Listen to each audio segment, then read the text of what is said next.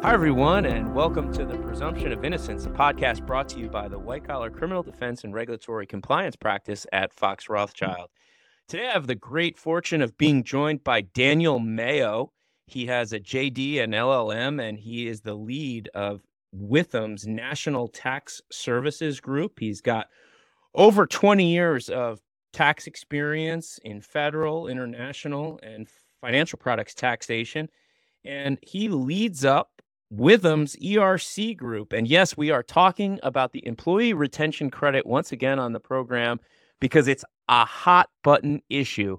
As we began the year 2024, and really beginning in the fall of 2023, rather, even, there is a whole host of activity on the ERC front, beginning with a moratorium that we've mentioned in the past and that the firm has been heavily writing articles on over the last several months.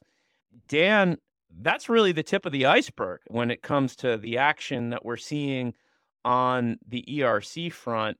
Let's kind of chronologically walk through some of the biggest developments that followed that announcement of a moratorium on processing new applications. Certainly, taxpayers are free to submit amended returns seeking the ERC credit. But at the end of the day, beginning in October, we really saw what the IRS's plan is to deal with some of this aggressive marketing that we've seen from promoters and a whole host of fraud and other issues that have developed in this particular program. Again, one of the vestiges of the COVID-19 economic stimulus. We've talked a lot about it here on the program, but let's start really in October of 2023, Dan. On the heels of this announcement from the IRS, not only that it was going to cease processing new applications and begin a wholesale audit of then issued and pending claims for this particular credit, the IRS went en masse and rejected something like 20,000 different ERC credit claims and sort of teased the notion that this was not the last we were going to hear from them on this particular issue. And then lo and behold, in October, they start announcing this withdrawal process. And what have you seen from your role on the accounting side? So first of all, thank you, Matt, for having me here. It's great to be here on the Fox Rothschild broadcast. Withdrawal option, as you know, is the first of a two-pronged attack by the IRS to root out what they view as improper claims. The withdrawal option allows taxpayers that have not yet received their ERC cash or checks. They either received the checks and didn't cash them or did not receive the checks at all. And it allows taxpayers to withdraw the ERC claim in full. And in exchange, they get to avoid penalties and future compliance action.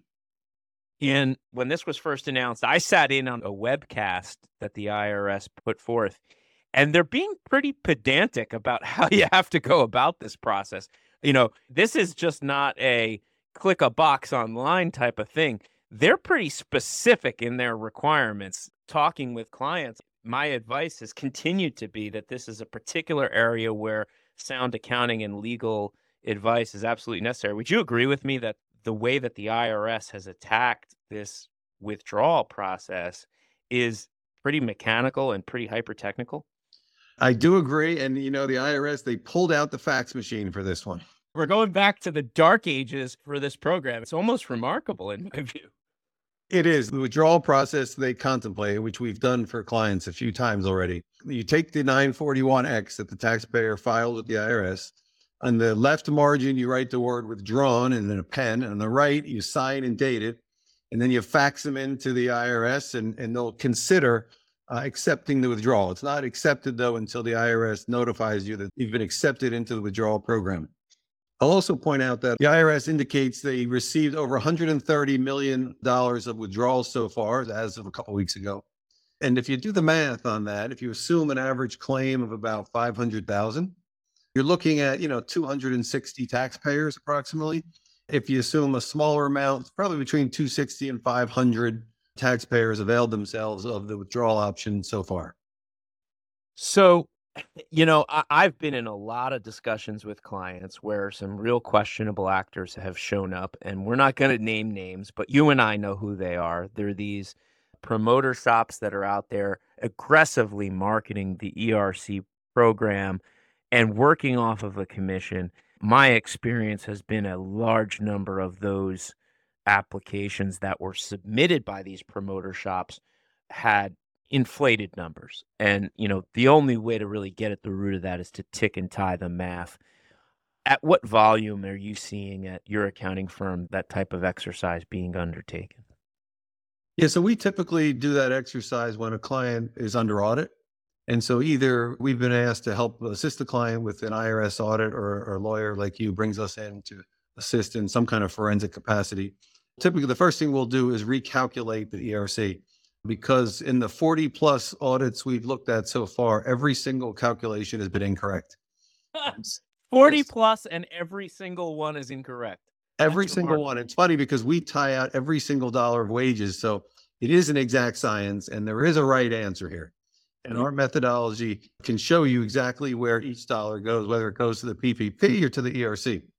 If you had to boil it down to the common threads of the people who did those calculations in the first instances, is it the majority being, just some incorrect math being undertaken, more so a good faith error by in-house accounting staff? Or is it the more sinister, which is folks relied on a promoter and the promoter had their own self-interests ahead of the accuracy of their calculations? Now, we see a bunch of errors. So if I had to bucket them, I would say that some of them are an improper allocation between the PPP and the ERC. Some of them include wages of owners of the businesses that are not permitted to be included in the calculation. We sometimes see errors in the spreadsheet that preparers use. So there might be formula errors in the spreadsheet, which can give rise to errors. And then the last one we've seen are just periods of ineligibility, where they've claimed eligibility when they don't have government orders to support it, and or they don't have gross receipts to support the periods of eligibility claimed. That, I think, was one of the ways in my experience that some of these promoter shops, as I call them, really started to push the envelope and tax credulity when they started to talk about these government orders. They were maybe taking liberties in that way. Would you agree, or is the predominance in another area? The areas where we've seen aggressiveness by some of the ERC providers is mostly with the partial suspension test, Hmm. and mostly with the elongated period of eligibility that some of them find. There are some that find 6 quarters of eligibility, regardless of government orders that exist to support even 3 periods. When I say 6 periods, I'm including Q2, 3, and 4 of 2020 and Q1, 2, and 3 of 2021. So we've talked a little bit about where we've been. The withdrawal process has been rolled out for Q4, I suppose, of 2023. We're well into 2024 now. And the IRS is not just sitting back and letting this play out. They're making even more aggressive and additional changes to the program, largely in the form of the Voluntary Disclosure Program, or the VDP as it's referred to. And this is something that the IRS, there's really historical precedence for, right? Because back in the 2012 area, when foreign banks were first required to affirmatively alert the US government to US taxpayers with their accounts in those banks, we saw a run on this kind of same voluntary disclosure program.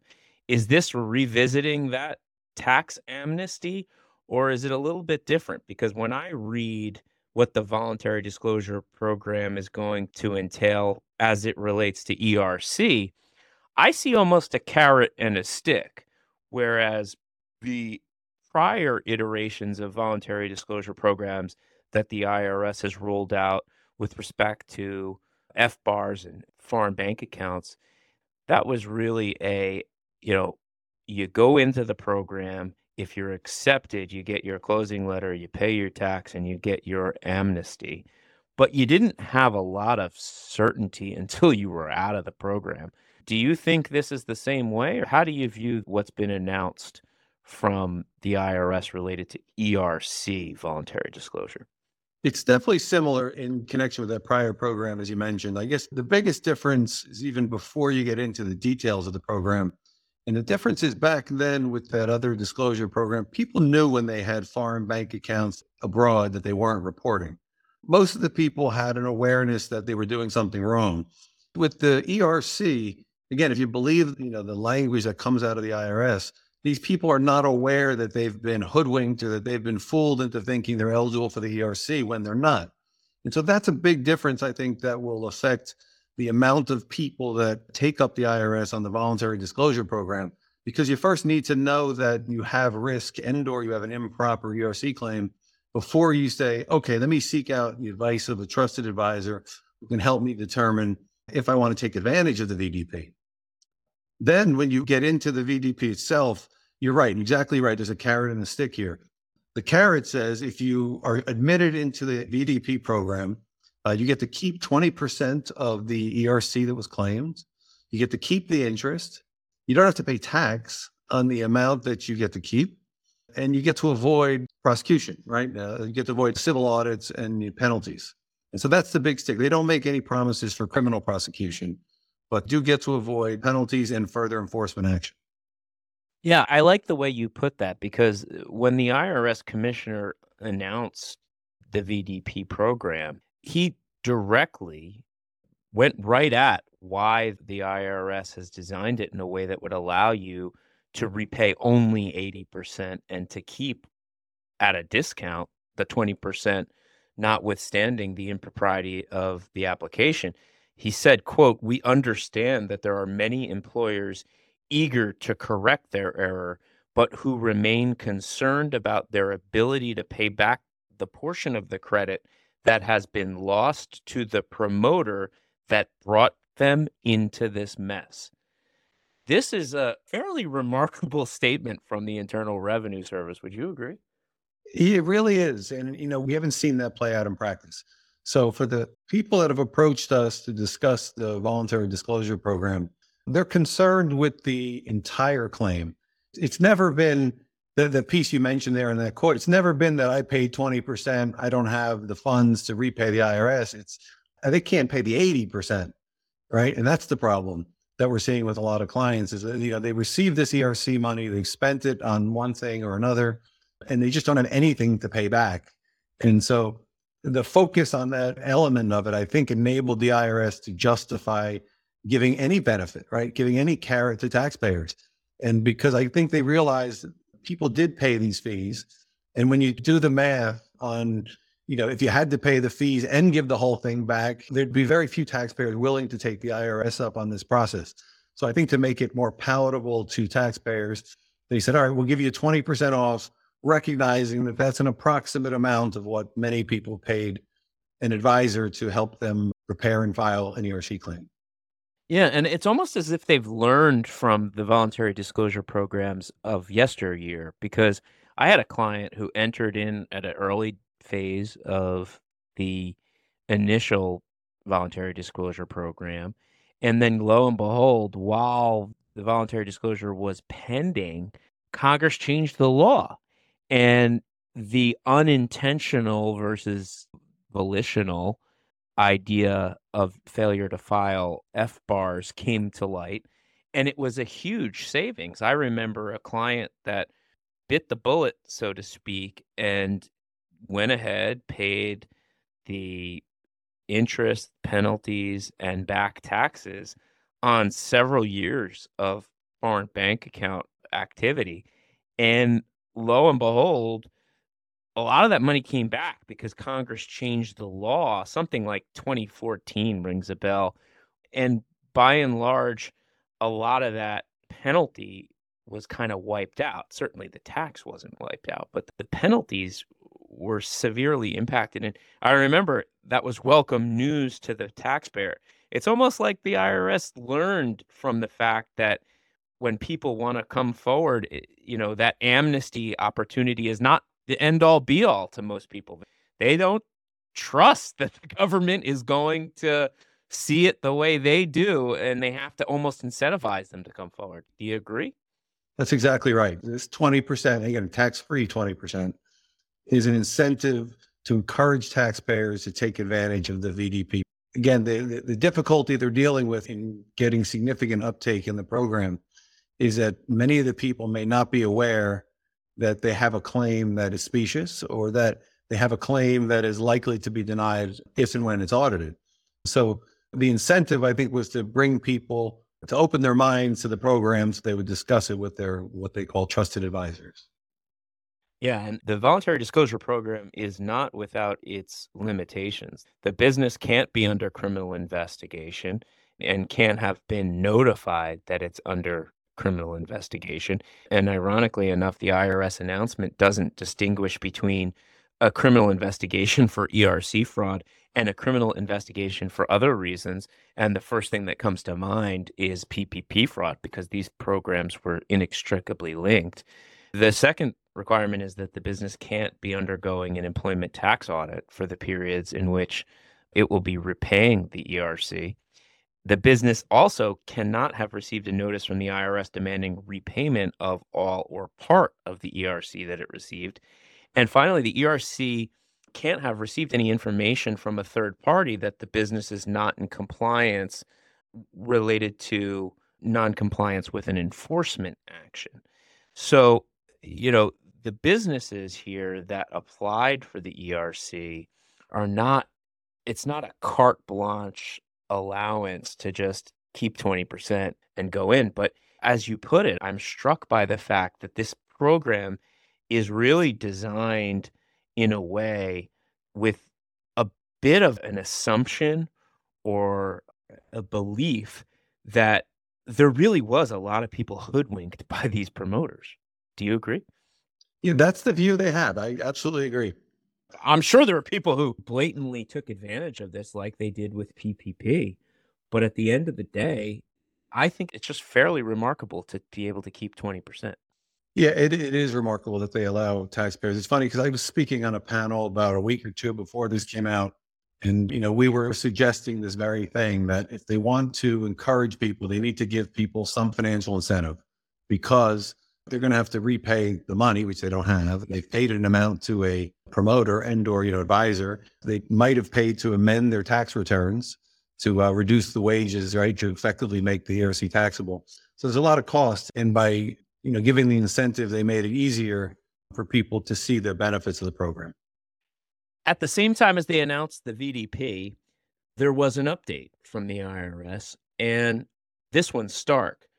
As of, I guess, the early part of January 2024, the IRS announced that there had been more than 100 million in ERC withdrawal requests, and that's only since announcing the beginning of that program in early October.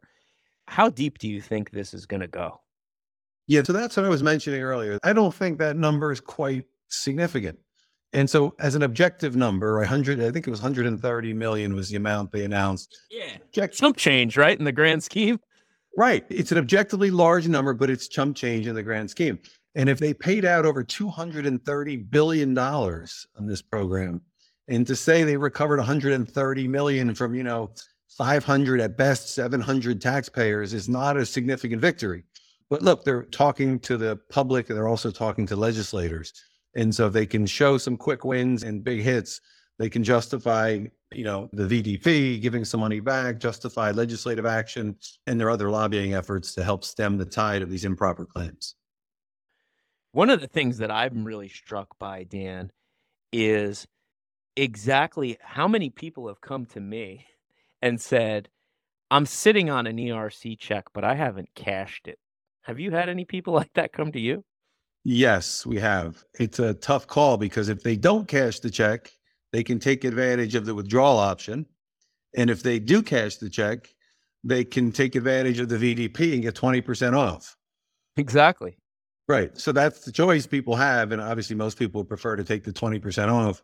There's a few clients who got caught in between the programs and returned the checks before the VDP came out and knew there was an incentive to cash it and then return it.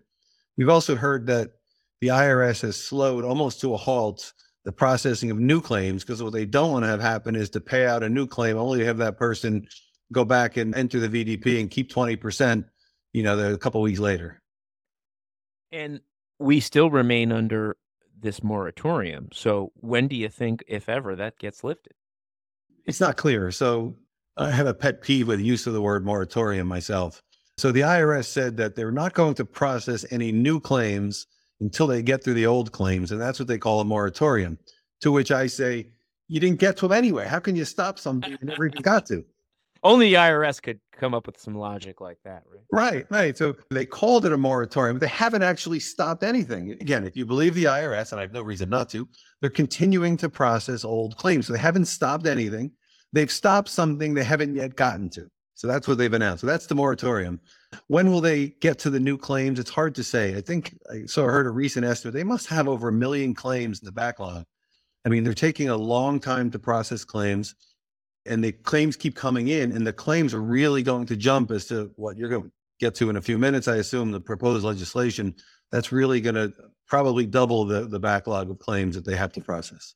I've got sort of this weird visual in my head when I think about this idea of a moratorium. And, the moratorium doesn't stop the new claims coming in. It's just created this 2 buckets. One of the new claims that is a stack of applications that are growing by the day. And then the backlog, nobody's looking at that either. I mean, right. It's like, what are we doing? And it really puts us into the area where I want to go next is, where are we going with this program? And it's almost like the IRS is saying to Congress, hey, legislatures, please wake up because we need some guidance on this. And a little bit of a preview of that guidance really hit with the announcement of a proposed package of legislation that goes and attempts to go head on. So why don't we talk about that for a little bit? And then I want to get your take on whether you think that'll be effective in eliminating this visual that I've laid out, which is this IRS office with a growing stack of new applications and a pretty sizable stack of existing applications. Nobody's doing anything with any of it. Exactly. Yep. So what did Congress tell us? So the bill that passed, it passed the 2 committees. It passed the House Ways and Means and the Senate Finance Committee. And I should say the chairs of both committees agreed to this. And it hasn't yet cleared the House vote. After it clears the House, it'll go to the Senate. But the purpose of the legislation is they're enacting a bunch of the child tax credit and a bunch of business-friendly tax positions like the 174 R&E deduction, 163J interest deduction, and the bonus depreciation. So very friendly, helpful business tax provisions, and they would fund it by this limits on the ERC. And the Joint Committee of Tax scored it to be around, I think, $78 billion was the number I heard, by limiting the ERC. And so they're proposing to sort of attack the ERC on the front end, the back end, and in the middle. And so on the front end, the legislation would limit any claim for the ERC that is not filed before January 31st of this year. To give you a sense, 2020 claims otherwise would have until April 15th of this year to be filed, and 2021 ERC claims would have until April 15th of 2025. So pretty early shut off of the program if the bill were to be enacted in its present form. The next thing it does is extend on the back end, extends the statute of limitations pretty substantially. And so the statute of limitations would be 6 years after the later of the original filing date of the 941X or the amended 941X, basically when you claim the ERC. So a very long extension to the statute of limitations. Again, many people were expecting, if you filed a 2020 claim, they were expecting that statute to expire this year on April 15th. So significant change on the back end of the program. On the middle end, it would impose significant penalties on promoters as they define the term. They would make the ERC a listed transaction, which would trigger reporting obligations and enhanced penalties for promoters and material advisors. There would be loosening of the penalties for due diligence in filing these returns and evaluating them, and other kind of penalties, increasing the dollar amount of the penalties, mostly on promoters, what they define as an ERTC promoter. And with all of that, and all of that uncertainty that is injected into the taxpayer side of this, the quote unquote moratorium, I know you don't like that word, but let's go with what the IRS is calling it. the moratorium doesn't move and those piles keep growing. That's right. The room is split between pre-September 14th, 2023 claims and post-September 14th, 2023 claims. And that's going to keep getting bigger. And, I can't think of an advisor that I know, if you have an ERC claim, a meritorious ERC claim to be filed, I can't think of anyone who's not going to file it by that January 31st deadline. Because even if Congress does not get to this legislation until February or March of this year, it's possible they keep that January 31st date. So it would almost be negligence not to file a claim if you have all the information in your possession to not file it by January 31st. So, we have a backlog of claims at Withum, nowhere near the IRS's backlog, but we are going full speed ahead 24/7 in order to file every claim we have by January 31st of this year. And we're aware that other law firms and accounting firms are doing the same thing.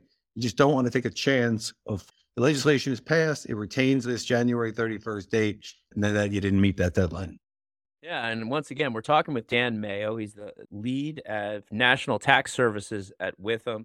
He's also an adjunct tax professor at Georgetown University Law Center and a frequent contributor to Forbes, writing on all things tax and sharing best practices for minimizing tax for businesses and high net worth individuals.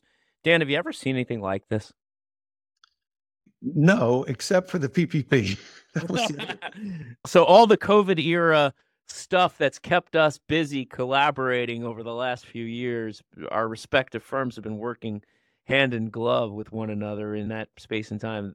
Right, go figure. When the government offers free money, there are people who take advantage. Yeah, no doubt. I've said it once, if I've said it a million times, and that's, I think that this whole economic stimulus program resulting from the pandemic will turn out to be one of the largest white-collar criminal investigations, if not the largest, in the history of the United States. And we're no stranger to economic stimulus. We've been only doing this since World War I. We're getting short on time.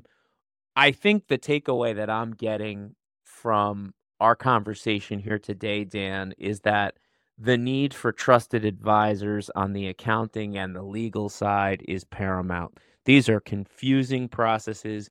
The arcane way that the IRS has prescribed for taxpayers to withdraw their ERC claims is really just the tip of the iceberg at the complexity of this process.